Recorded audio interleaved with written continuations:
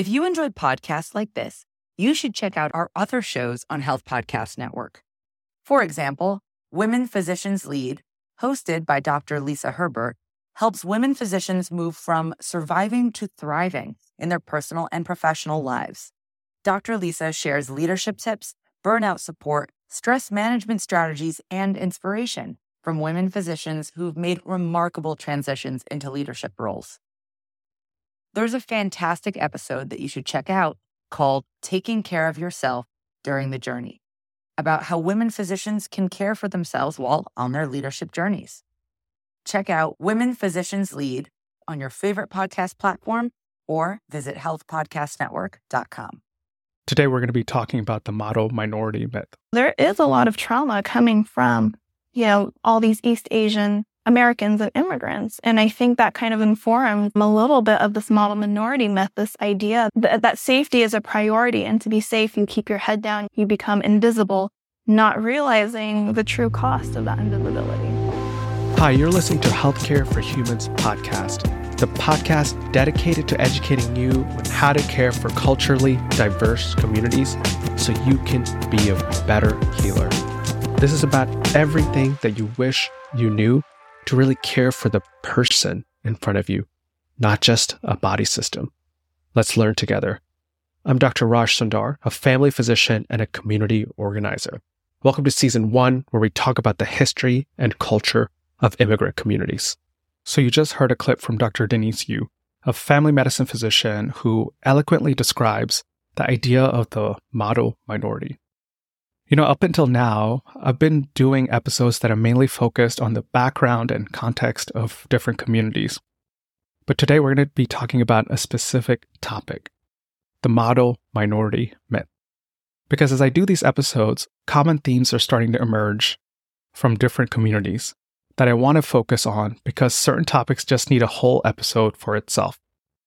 The model minority myth is one of those concepts that deserves a whole episode. Now, you may or may not have heard about this idea of the model minority myth. In the last few years, I feel like people have been using this term a lot. And if you're like me, you may have heard it, you may have a general understanding of it. But today, I want to dive deep into this idea of model minority myth and how it affects people's health. We'll define model minority myth in this episode today. But at the core of it, the model minority myth emphasizes the idea that certain people should be small, should not take up so much space, and should definitely not cause trouble when they're harmed by systems that don't prioritize them or even acknowledge their humanity. This model minority myth has been applied to many Asian American communities, depending on time and place, and even some African communities. It's essentially been applied to immigrant groups that have thrived in systems that have been unfavorable to them. But they thrive anyway. There's a way to interpret that. We can talk about resiliency, we can talk about the hustle that many immigrant communities have had to learn, but many aspects of the model minority myth are problematic. It affects the mental health of our patients significantly. And more than that, this episode is also about your colleagues, the people you work with that bear this burden daily of quote unquote being a model minority. This concept, often internalized, makes them feel like they can't speak up, like they don't have a voice, like they have to be quiet and suffer, because that's what's been expected of them, and that's what they've always been told. And that's a problem. Because we need everyone to be able to have a voice and speak up in order to change systems that are not working for our patients and oftentimes not supporting the healers who are struggling in a system that doesn't prioritize their well-being. We need everybody to take up as much space as they need to be heard. This is important. In today's episode, we're going to talk about the history of the model minority myth, the problematic aspects of it. Then we're going to connect it to health. And then finally, Dr. Yu is going to share her own story of internalizing this idea of being a model minority and how it has affected her own mental health. As always, if this is your first time listening, go to healthcareforhumans.org and sign up. If you like this episode, subscribe and share with one other person. Here's Dr. Yu. Dr. Yu, welcome to the show. Hey, Raj, how are you? I'm good. Let's talk about model minority. Denise, how do you describe model minority? I think people maybe have heard about it. Some people may know about it. Let's state the definition. Right. So I think the model minority myth is very much an American myth. And it's this idea that started around the 1960s or so that Asian Americans as a community have successfully integrated into mainstream culture and that we've overcome all challenges of racial biases and we are thriving. And specifically, this means that we all work really hard. We don't make trouble. We don't complain. We have 2-parent households. We're apolitical, passive, neutral, cold. We're all naturally academically gifted and otherwise high achieving, but not enough to be like in leadership positions. But we don't, make too much trouble about that. And that we have all successfully assimilated and thrived in American culture. Wow. That was eloquent, Denise. I think you nailed it. It's better than all these definitions I'm reading about. So that's the essence of model minority, right? That one specific minority group has achieved high degree of success, financial, educational, familial, despite the structures and whatever history they experience because of their work ethic and culture. And we all should strive to be like them, especially other immigrant groups. So now that we have the definition, I think it's helpful to get some context around it. I would start in the 1850s, where Asian Americans, specifically Chinese immigrants, were not the model minority at that time. They were exploited cheap labor. They were stigmatized as lazy, dirty, immoral. People are coming into our country to do something that's helpful for our economy, but not somebody we need to aspire to or something we should have a positive stereotype for. Let's talk about the context in the 1850s, Denise. You were bringing some things up around that time. What should we talk about? Yeah, basically in the 1850s in China, there were a bunch of opium wars. And briefly, Britain wanted to keep selling opium to Chinese population. China says no. Britain says screw you. And they start a war. And then eventually Britain and French win the war, which results in a huge loss of territory from China, an unequal treaty, a huge amount of reparations that China has to pay to Britain and France, which is a huge amount of money. It's so much of their GDP that they're not really expected to be paying that within the next century or so. And then there was a second opium war, which was really more of the same. But most of these opium wars were happening in the Canton region in South China, right? And so we're also seeing a wave of immigrants who are trying to leave their war-torn country. And so we see a lot of them come into America, like the gold rush, for cheap labor to build the railroads as well. And initially they were tolerated, right? But once they were perceived to be threatening to white Americans, that's when they became demonized. So Chinese immigrants are often used to break wage strikes with Irish workers, who at that time were another vulnerable minority at the time. So there's lots of massacres, lots of anti-Chinese sentiment. There's the Chinese Exclusion Act, which you had briefly discussed before. Let's bring that date up again for people who don't remember. 1882, the Chinese Exclusion Act is enacted. I think it's helpful to remember that date because that's when the U.S. decides, hey, let's just exclude this large group of immigrants because we don't want them here anymore. Right. And so the Chinese existed in this really gray area because they also at the time were not allowed to become citizens, right? So even if they're born there, they cannot be citizens. They are forever a foreigner and they're excluded from immigration into the country as well. I will say that there was exceptions to the Chinese Exclusion Act. So if you're a merchant, a student, teacher, diplomat, you are not part of that Exclusion Act.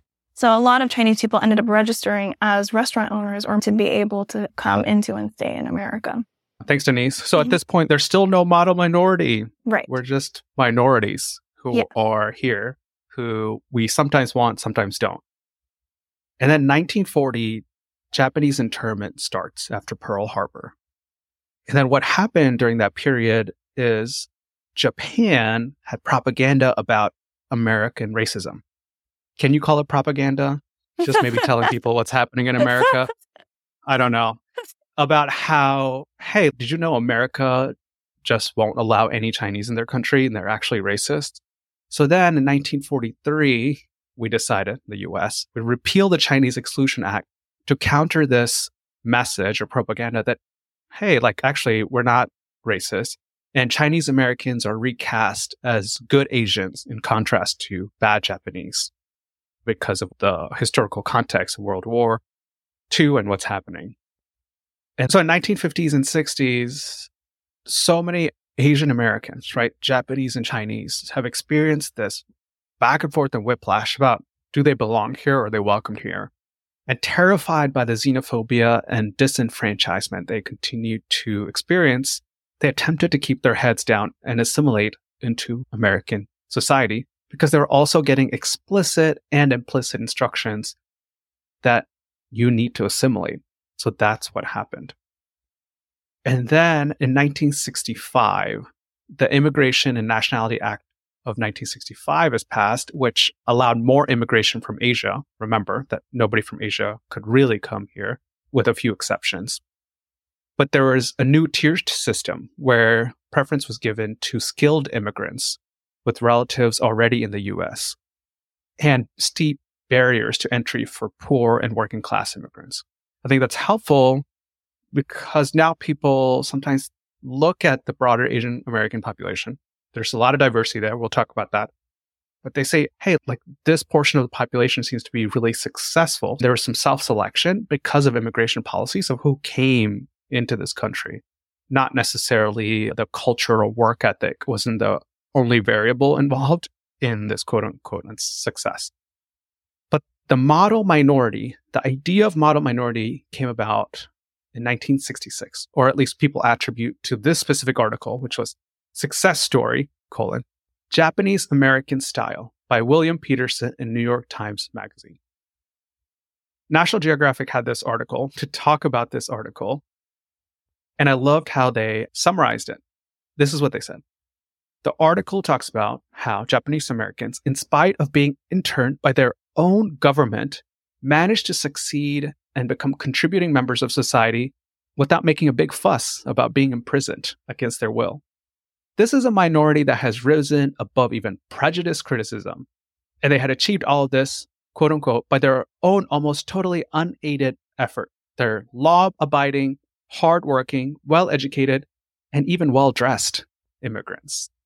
And he contrasted them with Black Americans who he claimed were, quote unquote, problem minorities, who had rightfully earned some of the prejudice against them. So you can see there's a lot of components to this. One is highlighting a specific group of people, saying, hey, look how they succeeded and didn't complain, and then pitting them against another minority, especially during the time where people were fighting for their own rights. Anything to add to that, Denise? I think going back to that shift in public opinion, there was a lot of PR reasons why the U.S. had to be nicer to Chinese immigrants. Right after Pearl Harbor, China became one of the first allies to the U.S. during World War II and thought maybe like the Chinese Exclusion Act really wasn't too diplomatic. And so they partially repealed the Exclusion Act, right, with the Magnuson Act, and that only allowed 105 immigrants per year. So it didn't fully open up the doors, but it did start it. But again, was just another example of how Chinese Americans have been a pawn for the white majority. They use us as they see fit. In this situation, it was for very political PR reasons. And of course, later using us to pit us against the Black community as well. And I think the other context to add is that, during all of this in China, there was huge upheaval. So the Communist Party takes over, Chairman Mao comes to power, there's a cultural revolution, the Great Leap Forward that results in mass famine, and there's these ongoing struggle sessions, which are just events to publicly shame, torture, and kill people. And there is true scarcity for socioeconomic advancement for the population in general, right? There's limited access to school. Only 5% of high school grads who want to go to college are actually able to. And so when the act got fully repealed in 1965, now we're seeing a lot of people coming, new immigrants from China who, yes, are more highly educated, maybe more professional in terms of their occupation, but they're also coming from a very war-torn country, very volatile regions, and from very recent significant poverty. And so there's a history of violence and generational trauma from both the new immigrants coming over during the 1960s and also from the immigrants who've been here since 1850s and having to deal with the terror and the massacres that they've been victim to the whole time that they've been here. And so there is a lot of trauma coming from all these East Asian Americans and immigrants. And I think that kind of informed a little bit of this model minority myth, this idea that safety is a priority. And to be safe, you keep your head down, you become invisible, not realizing the true cost of that invisibility. Well said, Denise. Okay, let's break this down. Model minority is that concept. And the myth was added on because we say it's not true. What are the problems with the idea of model minority? Hey, Asian Americans make a lot of money and they're really successful. So aren't they the model minority, Denise? I mean, yeah, you would think that this is a really good stereotype, right? Because we got a lot of money, we got a lot of good jobs, we have really good home ownership. So I guess there were statistics that seemed to back up the model minority myth, right? They were saying that, Asian Americans in general had higher levels of education, higher levels of income, higher levels of socioeconomic status, professional occupation as well. But the problem is with the model minority myth, it homogenizes our experience. It assumes that all Asians have similar backgrounds, values, goals, experiences. It's assuming that East Asians are similar to Southeast Asians, who are similar to the Pacific Islander and Native Hawaiian population, as well as the various populations of communities within India. And so when you actually break down the statistics, what you actually see, for example, in terms of poverty rate. So poverty rate within the US is about 12% overall. For Asian Americans, it's also 12%. And you think, great, that's not bad. You're doing great. You're hitting that benchmark. But when you actually break it down between different ethnicities and races, you see that the Hmong population actually has a poverty rate of 38% compared to the Japanese population that has about a 10% poverty rate. And so there's a huge disparity within the, quote, Asian American minority. And I think we see an even better example of that when we look at education level, right? And so for people who are 25 years or older and do not have a high school degree, overall, that's about 15%. So pretty low within the US. And if you look at Asians, 11%. We're good, right? We're doing so good. But again, if you keep breaking it down, Cambodians, 39% of them do not have a high school degree. Look at the Hmong people, 40%. Laotian, 34%. And then the Vietnamese, 51%. That's huge. That's such a huge disparity within the population. And because they get lumped together with a bunch of these high-performing East Asians and South Asian, they become invisible. Okay, I'll take that answer, Denise. Originally, we thought the Chinese were model Americans, then we said Japanese, and then we said all Asian Americans. Yeah, Asian American is a big category with over 50 countries, with twice as many languages and dialects. We collapse individual achievements and mask disparities and discrimination. I get it. Let's just say Chinese, Japanese, and Indians. I'm Indian. How about we just say we're the model minority? Let's not include all the Asian groups. Can I say that? What's wrong with that? I think there's this idea, again, that this is a good stereotype, right? But I think what it does, again, is that it homogenizes all of our experiences, all of our backgrounds, and it cheapens our achievements and it punishes those who don't conform. If I excelled in school, it's because I'm naturally gifted and didn't have to work hard. And if I don't excel, it must be because I'm lazy or just, I'm just really, really dumb. And the author, Dr. Jenny Wang, she spoke of this in her book, Permission to Come Home, where she was struggling in school in the 3rd grade. But instead of a teacher suggesting extra one-on-one help after school, getting a tutor, etc., which is typically what is offered to other struggling students, she wasn't offered that, and she was just advised to be held back a grade. And we see this often with Asian students who may struggle with learning disabilities because it's assumed, whether consciously or unconsciously, that they will succeed in whatever subject. And so when they don't measure up, it must be because they're lazy or not intelligent or that there's something inherently wrong with them and they don't get offered the same resources. And this is the same concept that happens not just in academics, but in healthcare, employment, education, etc. And so it's a stereotype that creates this idea of us being almost superhuman, but it also perpetuates this narrative that we're also subhuman as well and really dehumanizes us. Yeah, that's a whole nother point. So I get it. Each community still has lots of individuals with different backgrounds. And it's hard to say an entire country is a model minority. We all hold different experiences. And it really dismisses our individuality. We hold on to this idea of a specific group as model minority. I think I want to highlight the point you made that sometimes we're superhuman, sometimes we're subhuman, because this relates to some events that's happened in the last few years where this positive stereotype, quote unquote positive, although you just talked about the negative aspects of it, of being successful, sometimes that competence can lead to envy and competition, or the idea that you're competing. Hey, get out of my neighborhood. I don't have a job. Why are all these Asians taking my jobs and the seats in my school? Or it can also lead to thinking, hey, these Asians like work super hard, but they're like so cold and unsociable, and leads to hate crimes, like subhuman part of it. Am I saying that right?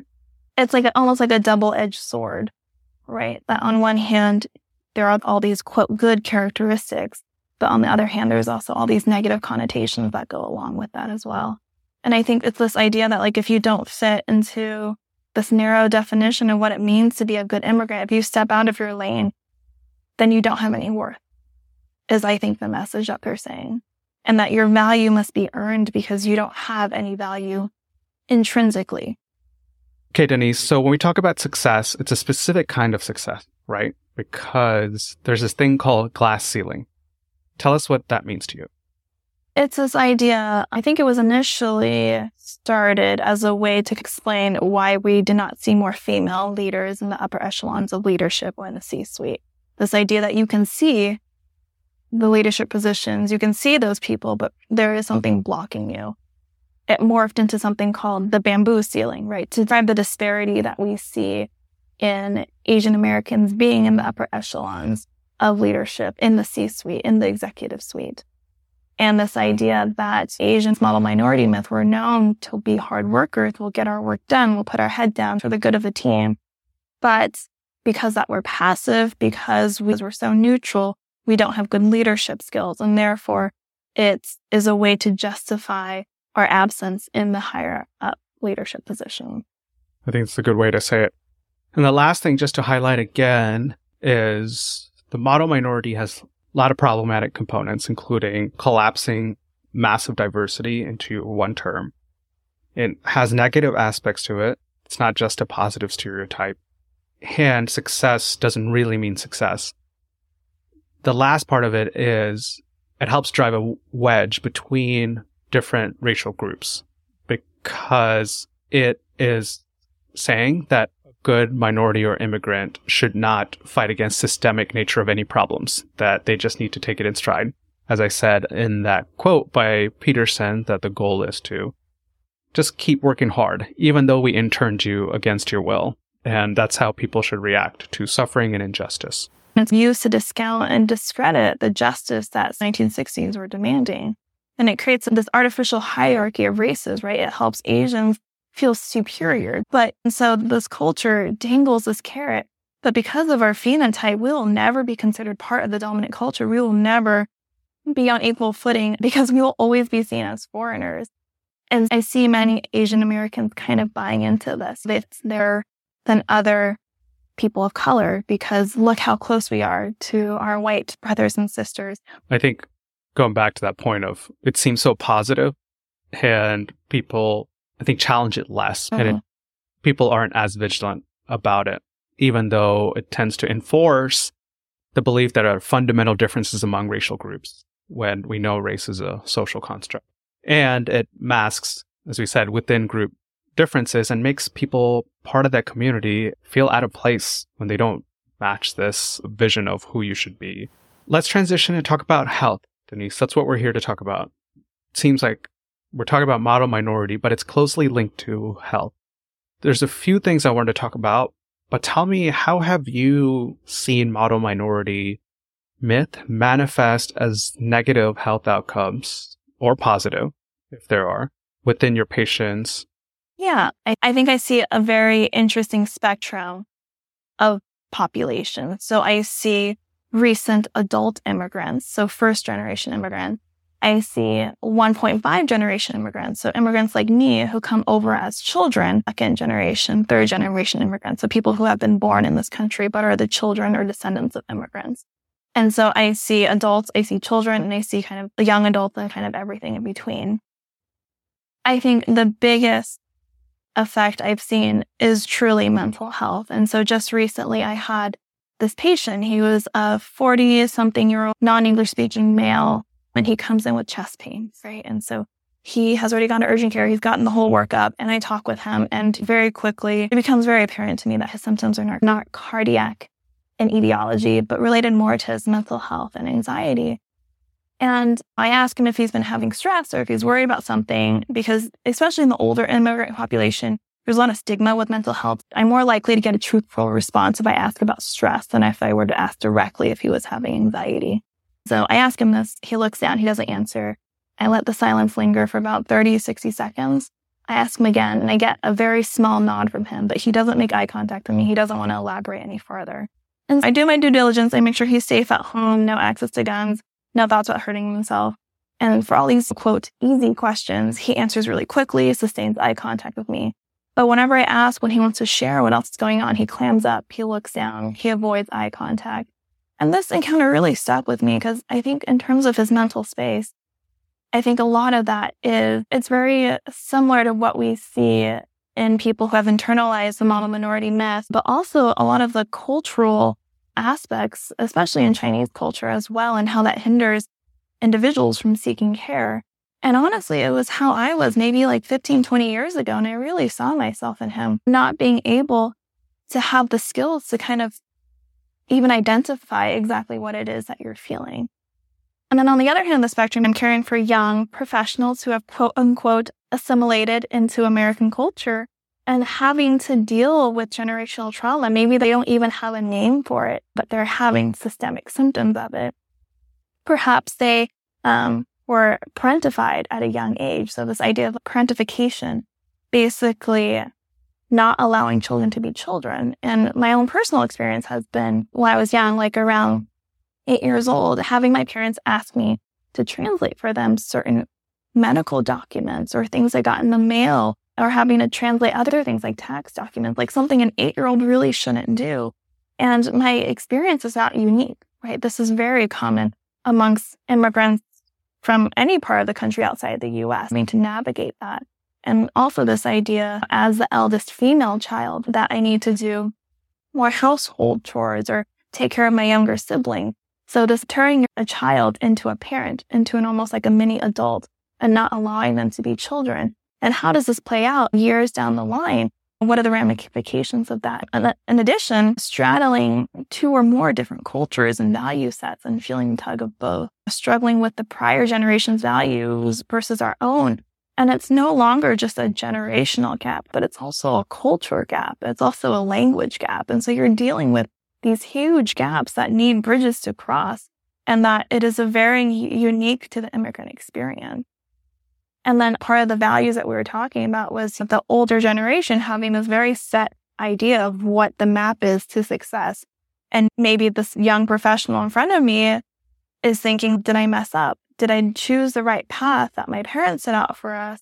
Or did I stray from the path? And do I have thoughts and feelings about that as well? I just think that there isn't enough education out there for people to even put words to what they're feeling and what they're experiencing. Let's debrief, because Yes. you had a few different points there. One is people who don't even have the language to communicate the stress and worry. I think that's the story that you expressed. And linking that to the idea of model minority, it's just how we can all carry self-doubt, inadequacy, and psychological problems, carrying that idea of who we're supposed to be in our identity, and we're not meeting those standards. I don't know if it was going on for that person that you said, but I had a follow-up question of, I know it stuck with you. What should we be doing for people like that when, yes, there's so many resources that is unavailable, but how do we connect with somebody at that level to help them feel like there's trust between us? If you wanted to share whenever you're ready, you can. And what does that connection look like for that first patient encounter you said? After, again, doing my due diligence, I asked him, I'm like, how do you think I can support you? Do you want me to hear the options, right? We talk about counseling, we talk about follow-up with me, we talk about medication. And when I say medication, he perks up because that's what he's actually looking for. He wants a pill to fix this. And we talk about it. And eventually I do end up starting him on an antidepressant. And I don't know if many other providers would have done the same without knowing more details of what exactly he's feeling or what's causing his anxiety and things like that. But again, I went over the risks, the benefits, the potential side effects, and this is what he was really hoping for. And from my perspective, it seemed like the right thing to do, obviously with close follow-up and things like that. And I think it helps build that sense of trust, right? In the sense that he feels like he can come to me. There was something that he was specifically looking for, and that seemed like appropriate treatment for him. And my hope is that this would open doors in the future where he feels like, okay, like this doctor seems like someone who understands me on a foundational level. Whether true or untrue, I would hope that he came away from that encounter with that feeling. And I hope that in the future, that if he had other concerns or other thoughts, that he would also be able to return. And again, with some of that trust. And something that I've seen in my patient population is that once there's one patient who feels that trust, who feels that understanding, they start telling their friends and coworkers. And then all of a sudden you see all these people coming in who all work at the same place and who all heard, that you were a good doctor and that you listen to people and that, they trust you. Even though like my Chinese is not as good as other people's, but they believe that they can trust you. And I think creating that relationship is so important to be able to move forward. Yeah, I love that. So what I heard from you is partly high vigilance about, is there something related to mental health happening here? With the right vocabulary, you're going to talk about anxiety and depression. You talked about worry and stress. Something that people can understand. And even though he didn't share everything, you met him where he was and kept talking about it in a way that was open until he felt like this was the right next step for him. And hoping that's the beginning of a relationship. Maybe eventually he'll share more with you, but that takes time. But I thought that was excellent what you just said there. The second part that you shared was about working professionals who are struggling in their own way, juggling multiple cultures, who, as you said, have been through parentification, which is interesting because when I talk about don't use children for interpreting, we just talk about it from the context and perspective of, hey, like for adult problems, kids aren't going to be as good or accurate, but we don't think about, hey, what is their experience and how is this affecting them for the rest of their life, putting them in these serious situations where you're asking them to translate about their parents' vulnerability and their fallibility, especially with kids. And you think about how we grew up for so long thinking our parents are invincible and they know everything, right? And putting a child in a place very early on saying they're not, and you may lose them or they're sick. And that effect that people can carry on as they're growing up. And I think there's awareness there because people don't even know it to consider how that could affect somebody's mental health growing up. But this is the follow-up question. In that situation with that working professional that you talked about who's carrying the model minority, the parentification, juggling multiple cultures, how do you show up for them to help them feel seen or heard? And what does that look like? Let me marinate on that question for a little bit. This is the thing, though, Denise. Most people don't even think about it. A working professional comes, you're like, oh, so you're like stressed at your job. But it seems, hey, you're making a lot of money. You're like an executive director. Cool. Seems like overall you're well. So it's just stress of the job. When there's so many layers to this, and I don't think people will bring it up if like, wow, if I tell them about parentification, will this person even understand? They've never even thought about it probably. And I'm not going to go through that like hassle and burden of trying to explain all of that to this person. But I think there's a connection that can be made there if a person feels like this person gets it. Even though if they look like me, that's a plus. Even though they don't look like me, they seem to understand what I've been through. And in this day and age when I can't find people that look like me all the time, like maybe this is where I start. And maybe they'll show up for me in ways that I didn't expect, and I'll trust them a little bit more. On that note, a little off topic, I was thinking about this thing where growing up, most of my friends were immigrants or children of immigrants. And it's almost like there is this like foundational level of understanding between children of immigrants. And there is like almost this sort of trust. If you ever go to your friend's house You never say like, ew, what's that smell? That is something that as an immigrant, like you never do, because we all have had a friend, usually white, who's done that, and how much shame you feel about that, right?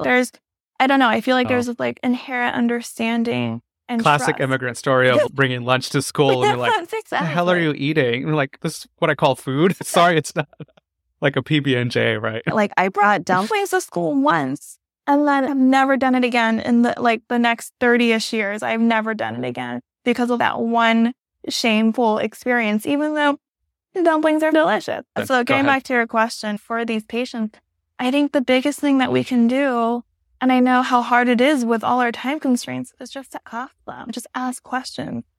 For example, I have a lot of patients who are very unhappy in their jobs.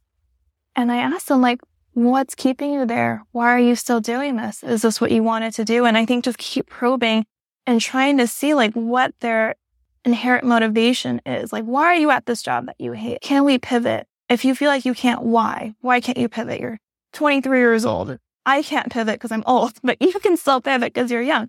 And so I think just asking, and that does take time, that does take trust, but I think it helps patients internalize and reflect on, why am I doing this? Why did I go into finance if I absolutely hate it?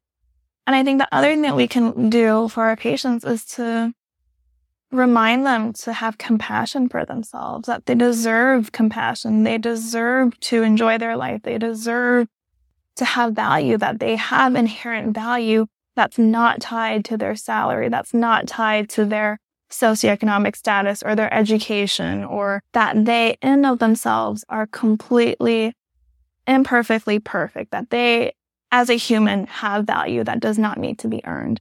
And I think that this is such a huge part of this model minority myth, that you have to keep your head down and work, and you work. And there's this Chinese phrase called 吃苦, which basically means to eat your suffering, right? That any suffering you go through, any cruelty, you just swallow it and it theoretically goes away, not realizing that it turns into this cancer that slowly spreads throughout your body. But I feel like because of that, there is this idea that you don't deserve to play. You have to earn it. It's not something that's necessary. It's not something that you need. So rest or play or just enjoyment it's just not valued. It's not prioritized. And I think that can just be really powerful for some people because they've never been told that. They've always thought they had to fight for it or earn it. And that if they don't succeed to whatever artificial like bar they have, that therefore they don't deserve happiness or to play or to enjoy or whatever it is that might be available for them. I don't know. Does that answer your question? Yeah, that was wonderful. I think what I heard was, one, you can ask better questions with this awareness and know where to probe, where not to push too much. But you also know what beliefs people may hold that you could potentially reframe, which could be causing their mental health distress by understanding all of this. Thanks for summarizing my thoughts so well. I appreciate it. This is what I'm here. The one thing that I mentioned was we talked about the self-doubt, mental health aspects of model minority myth. The other is about how we approach patients, because I think we carry this bias sometimes of, hey, like this person's educated, they know what's going on. I'm going to talk about colon cancer screening, or I'm going to talk about blank, but they probably understand it all. Let's get to the other stuff and not do our due diligence with certain topics. And there's a hypothesis that we do that more for Asian Americans because we believe in this idea of model minority. So there's some implicit bias there, if not explicit prejudice in a positive way, right? Just differential treatment. Do you feel like that could be true? I'm just thinking about, do I do that? And probably, right? Because we're all biased and we step in, we try to see where we need to zoom in and focus. And sometimes we make the wrong call.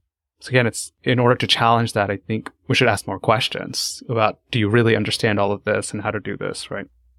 Yeah, absolutely. I think I have a few thoughts on that. So early on in my training, I was taking care of this pregnant Chinese speaking only woman. And I'm early in my training, so I will be gracious with myself for that. But halfway through her pregnancy, it becomes apparent that she does not feel financially secure. She is financially insecure. She's housing insecure, food insecure, and would qualify for WIC and additional support.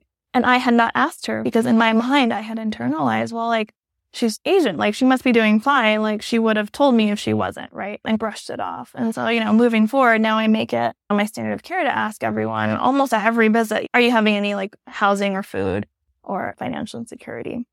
And so that was a huge takeaway for me. And I think a lot of other people must do similar things where we think, oh, like, they probably have someone who can help translate stuff for them, or they probably have community, or they have family, or they have something that someone else who can support them that I don't need to. And I think it is a very common problem. Yeah. I think we covered all facets of it. Anything else that we're missing? How did the model minority myth affect you, Denise? Share your story. So I am technically a 1.5 generation immigrant, right? So I came over when I was a child. And I think being able to reflect back on my life, and I think I have done a lot of work in the last few years in terms of emotional literacy and done a lot of self-education. And I think I am able to back and be able to say, wow, like, my family has gone through so much generational trauma, and it played out in very specific ways. And as a result, it led to really maladaptive behaviors in myself, right? So these behaviors that helped me survive my childhood no longer became helpful as an adult. And a lot of it was this idea of all these characteristics that play into the model minority myth. So this idea of respecting your elders at your own cost. But seeing how as children, it's not a reflex to be made small, right? Children are loud. They live life very fully. But somewhere along that line, somewhere in my development, I got conditioned to be small, to not take up space. And like seeing how that played out into my older years, into my adult years, I think I grieved for myself a little bit. I wondered, damn, Denise, like, why did you have to put yourself through that? And I feel so much compassion for myself for going through all of that and to be able to successfully come out the other side.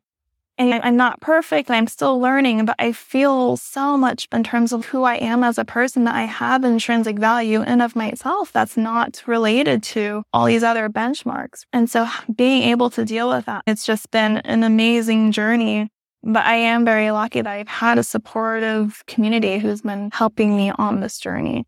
And so I'll share a story where, early on in the pandemic, I was feeling very burnt out. I was very depressed. I felt like I was failing my patients, especially my Chinese immigrant patient population. And so I tell my dad, I'm like, Dad, I think I'm like a little depressed. And you know what he says to me? Without hesitation, he says, I thought you were better than that. As if it was like a moral failing on my part that I was depressed, not because of this giant pandemic or like everything else happening in our world, but like a moral failing on my part.